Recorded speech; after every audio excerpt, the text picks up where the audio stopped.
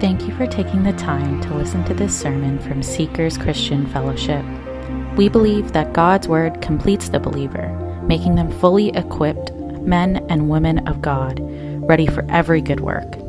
It is our prayer that through this message, you're challenged by the Word of God, built up in love for God and one another, conforming to the image of Jesus Christ.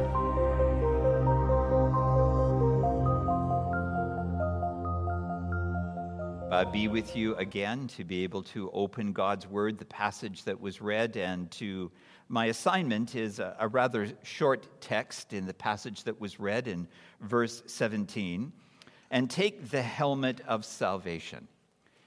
I said to a friend of mine as he was asking me, I pray with him on a weekly basis, he's a missionary in Japan, and he said, well, how's your study going? And I said, well, it's going pretty well, but I'm using some creative imagination, I think.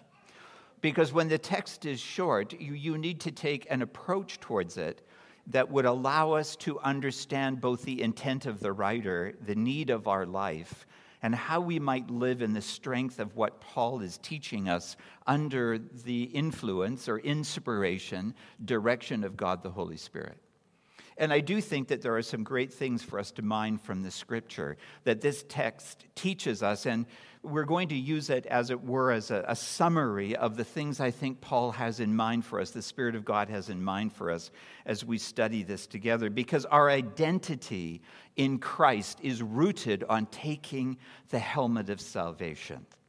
Because everyone in Ephesians, in this section of Scripture, in Ephesians chapter 6, verse 17, every Ephesian to whom this letter is written in Ephesians chapter 6, everyone would know what a Roman soldier looks like. And they would know what a Roman soldier looks like, not only because he's wearing a lot of armor, but he's wearing something in particular, which is called the helmet. And you could see him at a distance. Helmets were worn often on parade because they were heavy and awkward in difficulty, or essentially in battle because they did protect the head. And that is a place that we could go. We could simply say, yes, the helmet is a means of protecting the brain, of protecting the center of your thinking and your focus, which is a reasonable application of this passage. But what I want to suggest to you is that I think Paul has in mind something that includes that, but is greater than that. And in Ephesians chapter 6, when you take up the helmet, I want to suggest to you that it has two purposes, because the Roman helmet, which was called the Galea, had two purposes. The protection, which I've mentioned, but what I first described to you is the identity of the person who is wearing it. You know, immediately when you saw a Roman soldier with his helmet and maybe with a plume or feathers or some other attachment on the top, you knew immediately that this was a man under the authority of the whole Roman Empire. He represented the empire. He defended its law. He went to battle under its banner. He belonged to the empire. When you wear the helmet of salvation, you are declaring to yourself and others who meet you, I am under the authority of Jesus. That's your identity. You belong to him. You know what it is he's done for you, and you rest in that.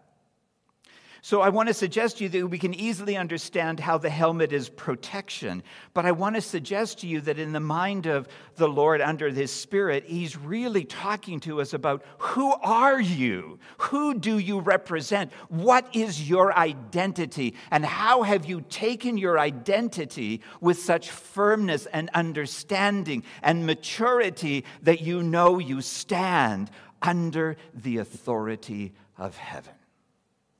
You're his. Now just think about that. Here within this gathering or you at home, what does it mean for you to know that you live under the authority of heaven? That when you take up the helmet of salvation, you're not fabricating the helmet. It's not dependent upon you in any sense. but rather what Paul has in mind, that you are taking on this authority because the gift of salvation is yours, and you're seizing it, you're applying it, you're living it out, you're growing in it, you're living under the authority of heaven. And everyone who meets you will go, there's something about that person. They might not identify it because they may not be familiar with it. Just as someone, could you imagine, who was living under a rock in the days of Rome and had never seen a Roman soldier before and suddenly sees him from the first, well, who is this person? What is it that he's wearing? Why is he looking this way? You could imagine someone with amnesia that wakes up and has never met a soldier before. You know what I'm saying is everyone in Rome would have met a Roman soldier. Anyone under the empire would have understood their power and influence and authority. You didn't resist them. You did what they said, or it was off with your head. They took no prisoners if they didn't need to. Although the enslaved populations, what I'm saying is, they were powerful under the authority of Rome, and they positioned themselves as the law that no one resisted. It brought peace, but at a great price. You understand what I'm saying? So what is it that Paul has in mind? Well, he has in mind that a Roman soldier dressed for battle knew two things. He knew who he was, and he knew who he was fighting. He knew who he was, and he knew who was opposed to him. He knew who he was, and he knew his enemies. He understood his authority, and he understood those who resisted the authority under which he served.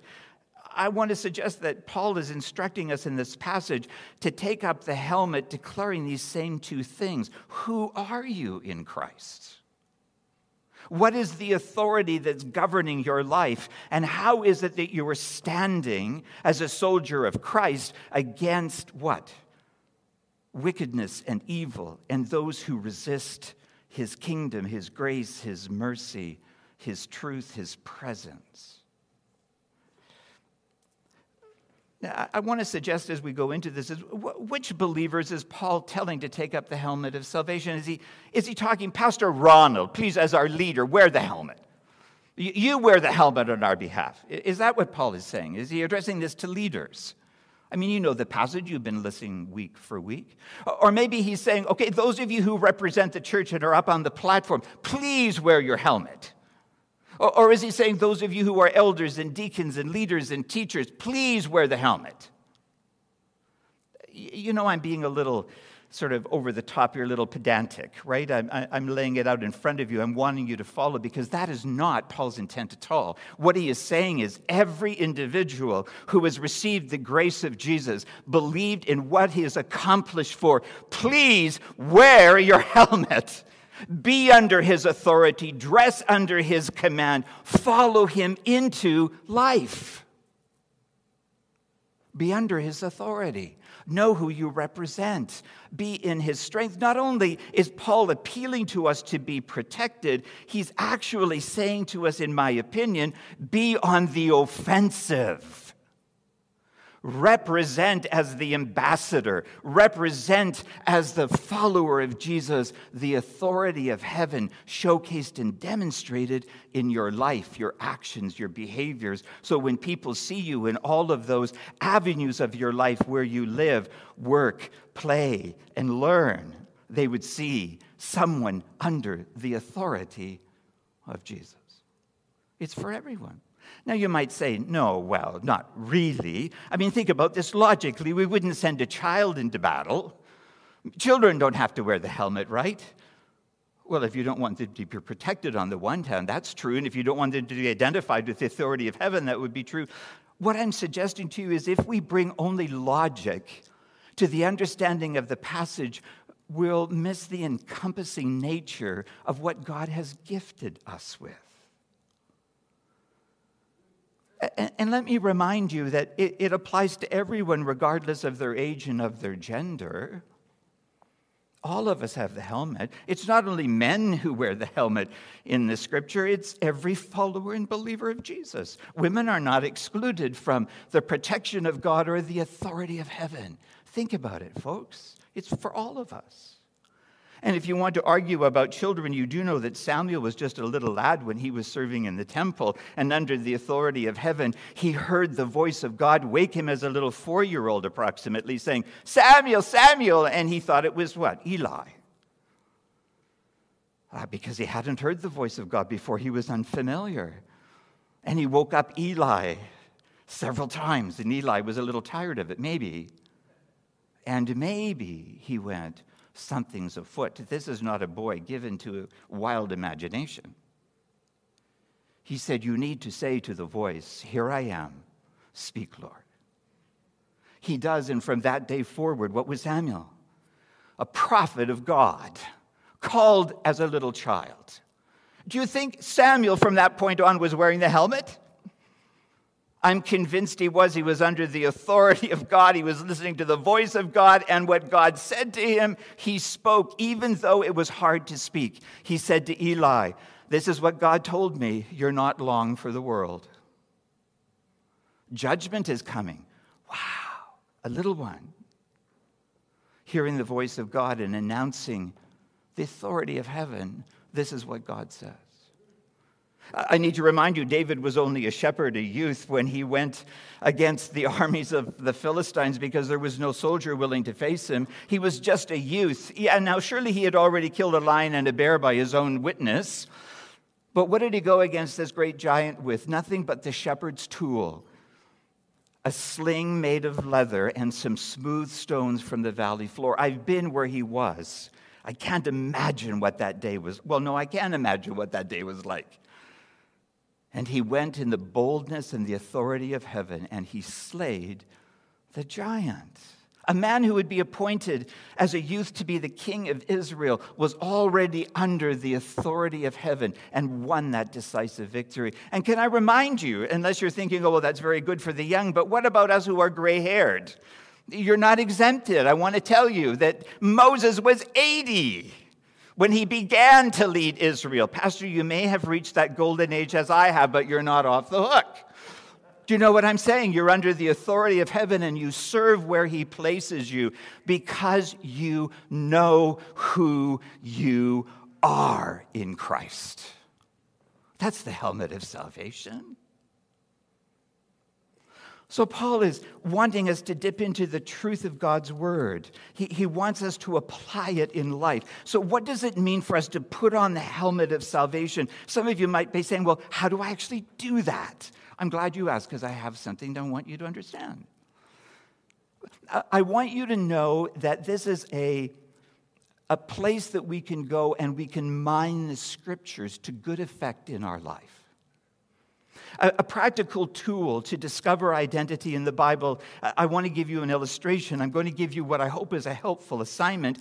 And I hope some of you who are either making notes on your phone or a tablet or by the old-fashioned way with a stick on paper are going to understand some principles. If you go through the book of Ephesians, then I would highly recommend that you do this, that you go through the book from chapter 1 through to the end of chapter 6, and you review who it is you are in Ephesians, because Paul is landing on this throughout the entire book. And go through the book and chapter by chapter as you read it, write down each phrase or word that is speaking to you about who you are in Christ. It's a tremendous exercise. Because what is true for every believer is not because it's true for you and you want it to be true. It is true for you because God has made it so. It's not what you want to make happen. It is what he's declared has happened. It's your identity. It's not something you fabricate through imagination. It's something that you possess and receive by the truth of God's word, illumined by his Spirit. And you reflect on its significance after you've given thanks to God for it. You receive that and say, "God, this is amazing. I'm so glad I'm remembering this if you've learned it before, or I'm understanding this, and what is its impact and power in my life now?" You can see how powerful this will be in your own devotional life. Because in summary, you are enjoying the power of your identity. You're enjoying the position that your identity gives you. You're enjoying all the benefit that your identity brings to you. And you're discovering in Christ who you really are.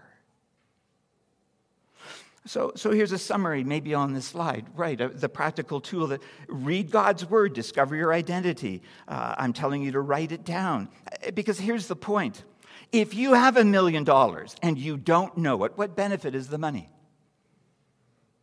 Well, it's of no benefit at all. You don't know where it's stored. You don't know how to access it. You don't know the difference it would make in your life. You don't know anything about it because you don't know you have it. But when you found you have it, your life changes because you have resources you didn't know were yours. That's the helmet of salvation. It's possible that you're wearing it and not really understanding all that it means for you, all that Christ has done for you, and you've not actually taken those things into yourself and received their benefit. So when it says, take the helmet of salvation, Paul is saying, here's what your activity is. You don't make it, you don't earn it, you don't deserve it, you're not fabricating the armor, but you are now understanding what it is that it will do for you. I've just bought a new watch. I fractured my other one. Donna has already warned me to be careful with this one. I'll need to buy a new cover for it because these things, aren't cheap.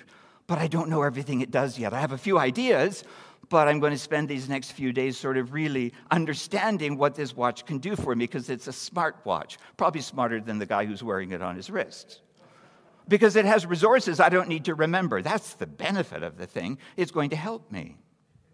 And it's going to give me some, what am I saying? I'm using a simple illustration to say, if you have a helmet and you're wearing it, but you don't know what it's doing for you, what good is it? It's of limited good. But when you plumb your salvation, when you know who you are in Christ, it changes the landscape. You have resource and benefit and power and connection and authority and significance and belonging that you might otherwise not fully know. So let me give you just a simple example. In Ephesians chapter 1 and verse 4, we have the following phrase in the sentence. He, being God, chose us in him, in Christ, before the foundation of the world.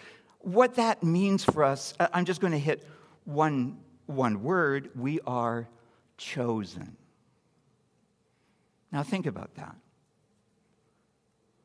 Allow your mind to roll down that idea, that street.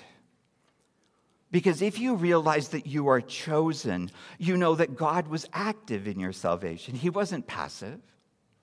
You see, it wasn't you, although at the time it might felt like this, it wasn't you that were seeking him. All the time, he was seeking you. It's like that poem said, I sought the Lord and afterward I knew he moved my soul to seek him, seeking me. It wasn't I that found, O Savior, true. No, I was found of thee. That's what it means to be chosen. God was actively seeking you before you even knew it. How do we know that? Because it says, even before the foundation of the world, I was in the mind of God. Now, that will blow your mind as you spend some time on it, and it needs to. Because God is bigger than you know, and greater than you understand, and richer in grace than you have yet experienced. Chosen.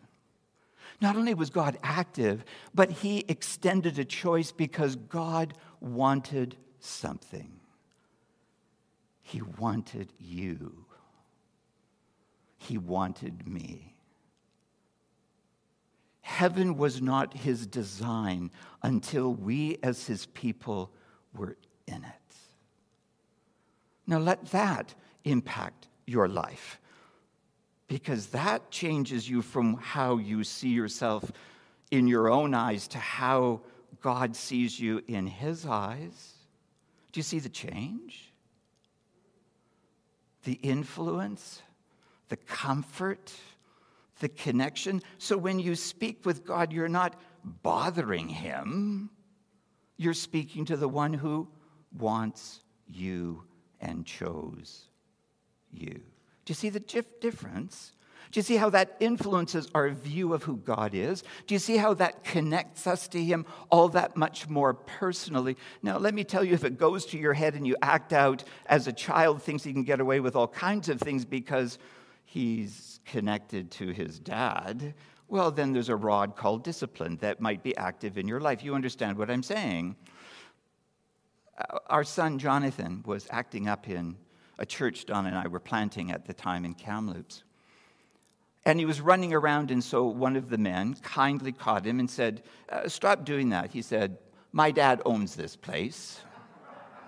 And wisely, Ernie said to Jonathan, do you want to go and talk to him now? He said, no. He said, then you slow down. He said, yep.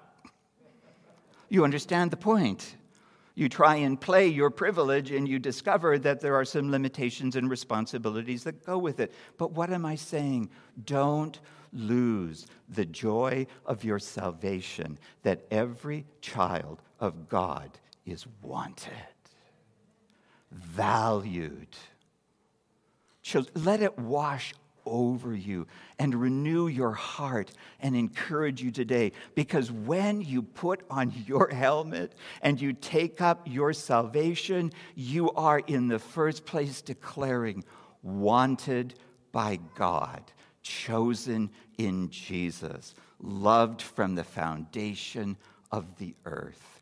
I am his, and he is mine. Do you get it? Renew the joy of your salvation by visiting your identity in Christ. The helmet of salvation invites us to do this. Not only are we identified as God's own children, which then protects us from our own failures, but there's so much more in this chapter that will leap up. You are holy. You are blameless. You're predestined. You're adopted. You're redeemed. You're forgiven. You're seated with the Holy Spirit. You are a part of his body. Do you see all the richness of this? All yours in Christ. And when you take up the helmet of salvation, all of that is in it. But if you don't know it, it's as useful as $1 million you don't know you have. You understand? So get it. Enjoy it. Revel in it. Now, there's a second aspect of wearing the helmet of salvation. We know our enemies. Not only do we know who we are, but we would know who is against Christ. And right away we would think, oh yeah, that's all those nasty cults. That is not what Paul is referring to. Because earlier in the chapter, he has already told us what the parameters of viewing the world and our enemies are. What is it? We do not wrestle with flesh and blood. That means there's no human that you say you're my enemy, right? Is that what it means?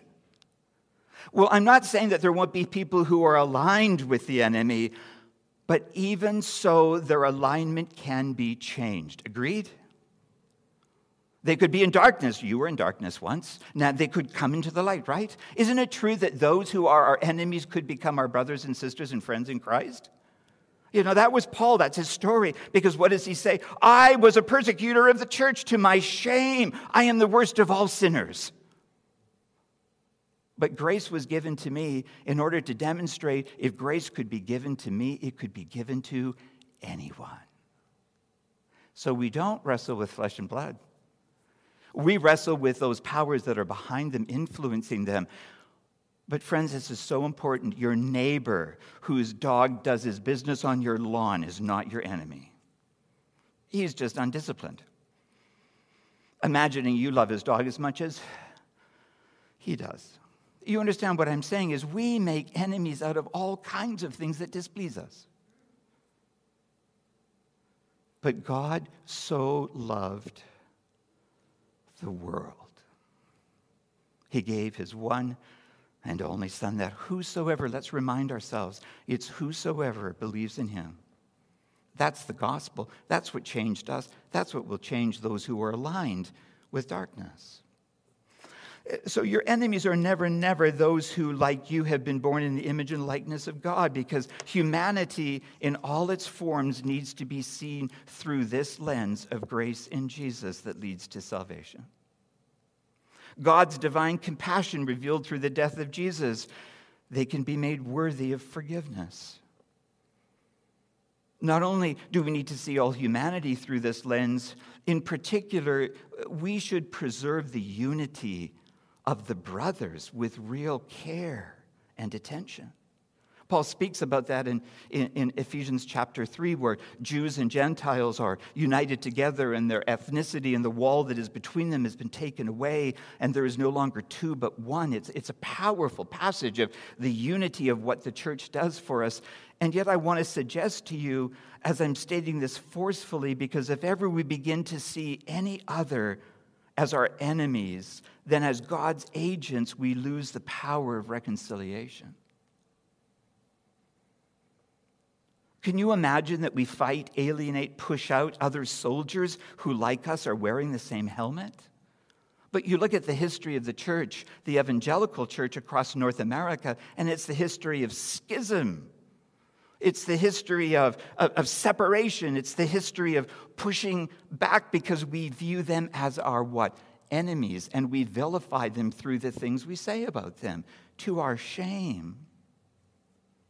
This is what Paul writes in 1 Corinthians chapter 1 when he's dealing with a brother well, actually he's going to get there, but initially he's dealing with a church that is full of divisions. And this is what he writes: I appeal to you, brothers, by the name of the Lord Jesus, that all of you agree and that there be no divisions among you, but that you be united in the same mind and the same judgment. For it's been reported to me by Chloe's people that there is quarreling among you, brothers. What I mean is that each of you says, I follow Paul, or I follow Apollos, or I follow Cephas, or I follow Christ. Is Christ divided? Was Paul crucified for you? Or were you baptized in the name of Paul? What is he saying? There is no one but Jesus, and there is more that unites us than should ever divide us, right? But it's difficult. Now, you can't make someone who wants to divide stay with you. You can't. It's living at peace insofar as it's possible with you. But let's be those who decide not to push others out, but to treat them with the same patience that God has treated us with patience. You understand my appeal here, that in Christ we be very careful how we view those who don't agree with us in every point. I heard a story that illustrates this, first by Nicky Gumbel, who founded Alpha, and it's brought many people to Jesus around the world. And he tells this story, and he says it in the first person. I was standing in the middle of the Golden Gate Bridge in San Francisco, admiring the view, when another tourist walked up alongside me. He was doing the same, and I heard him say quietly as he took in the beauty, "What an awesome God." I turned to him and said, "Are you a Christian?" He said, "Yes, I'm a Christian." I said, "So am I." And we shook hands, and I said, "Are you a liberal or a fundamental Christian?" And he said, "I am a fundamental Christian." He said, "So am I." And we smiled and nodded at each other, and I said, "Are you a covenant or dispensational fundamental Christian?" And he said, "I'm a dispensational fundamental Christian." I said, "So am I." And we tapped each other on the back, and I said, "Are you an early Acts, mid-Acts, or late Acts dispensational fundamental Christian?" And he said, "I'm a mid-Acts dispensational fundamental Christian." He said, "So am I." And we agreed to exchange Christmas cards that very year. And I said, "Are you an Acts 9 or 13 mid-Acts dispensational fundamental Christian?" He said, "I'm an Acts 9 mid-Acts dispensational fundamental Christian." I said, "So am I." And we hugged each other on the spot right there on the bridge. And I said, "Are you a pre-trib or a post-trib Acts 9 mid-Acts dispensational fundamental Christian?" And he said, "I'm a pre-trib Acts 9 mid-Acts dispensational fundamental Christian." I said, "So am I." And we agreed to exchange our kids for the summer. And I said, "Are you a 12 in or 12 out pre-trib Acts 9 mid-Acts dispensational fundamental Christian?" He said, "I'm a 12 in pre-trib 9 Acts mid-Acts dispensational fundamental Christian." And I said, "You heretic," and I pushed him off the bridge. It is funny. But when there's division in the church, it's no laughing matter. And really, it's often about our preferences and not the essentials of the gospel. And Paul is saying, when you wear the helmet of salvation, Your brother is not your enemy. You pray for him. You appeal to him. You maintain unity in Christ. It's a powerful thing when we understand who we are and the responsibility that comes with us to walk in the light as he is in the light. In Christ, there is more than unites us than we can allow to divide us. Keep the main thing the main thing. It's to our hurt and the hurt of the gospel that we willingly divide over anything apart from the foundation of the gospel. Because the gospel is the power of God unto salvation. That's it. The world that God told us to disciple is not our enemy. It's the field. The enemy is always the unseen spiritual adversary who opposes God himself. And our enemy works to discredit the gospel. And if we work as God's openly identified followers, marked by the helmet for his glorious salvation, that is what he wants from us. Let's take up our identity, showcase that the gospel of God is indeed the power of God that can put people together who otherwise would fight each other to the death. I mean that. I know that there are Tamils and Sinhalese in this congregation. I know that there are those of dark skin and light skin in this congregation. I know that we have histories that are atrocious in terms of our experience. But I know in Christ that there is a bond, that those experiences fall to their knees because Jesus is our King. He reconciles us, he unites us, and we will not allow anything to divide us because Jesus is our King. You know that. Why am I speaking to you about it? Because we often use our armor for unintended purposes. You understand what I'm saying? So if you're on the cusp of division, would you swallow that down? If you're ready to battle and you suddenly have heard this morning that you're fighting what you should be loving, and I'm not talking about loving darkness or the deeds of darkness or those that do those deeds, but you're loving the heart and the soul of the one who Jesus died to redeem. Let's keep our priorities where they belong. So, friends, as you take up the helmet of salvation, which marks you as Christ's own, I want you to think through the following 3 statements that I think will encourage you. That's my aim. As one who is taking up their helmet, knowing my identity in Jesus, how does the fact that I am saved from God's wrath help me grow in my assurance and confidence of God's love?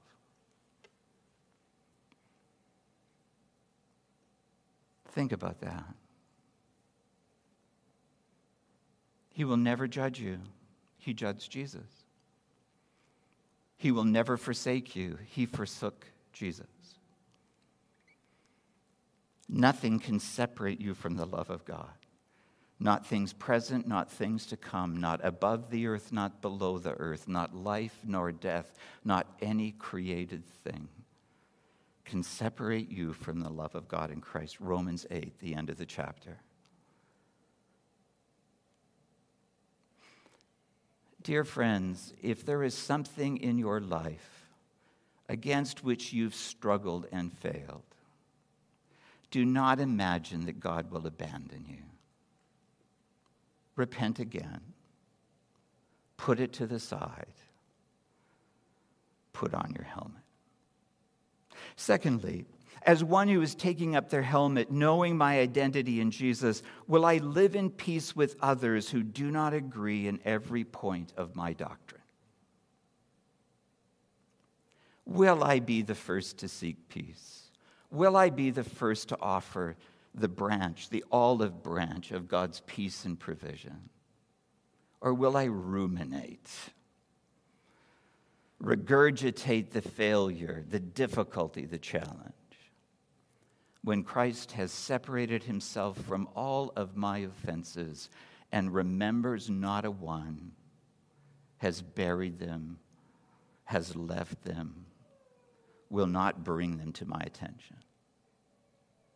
Thirdly, as one who is taking up their helmet of salvation, knowing my identity in Jesus, how does being saved from death give me hope in this day of COVID uncertainty? Do you see how relevant your helmet is? Do you see how powerful your helmet is? Do you see how it's appointed to affirm your identity, that you would feast on the truth of who Jesus is, whose authority you are under, and whose work you are commissioned to accomplish? As Jesus said, the fields are white unto harvest. Pray for helmet-wearing soldiers who will join the harvest to redeem the lost in the gospel. Father, we thank you for this passage. It's been encouraging, challenging, enlightening. We're so grateful that we've been able to reinforce our identity along with your affirmed present protection. There is no power against us that can stand against you. We give you thanks in Jesus' name. Amen.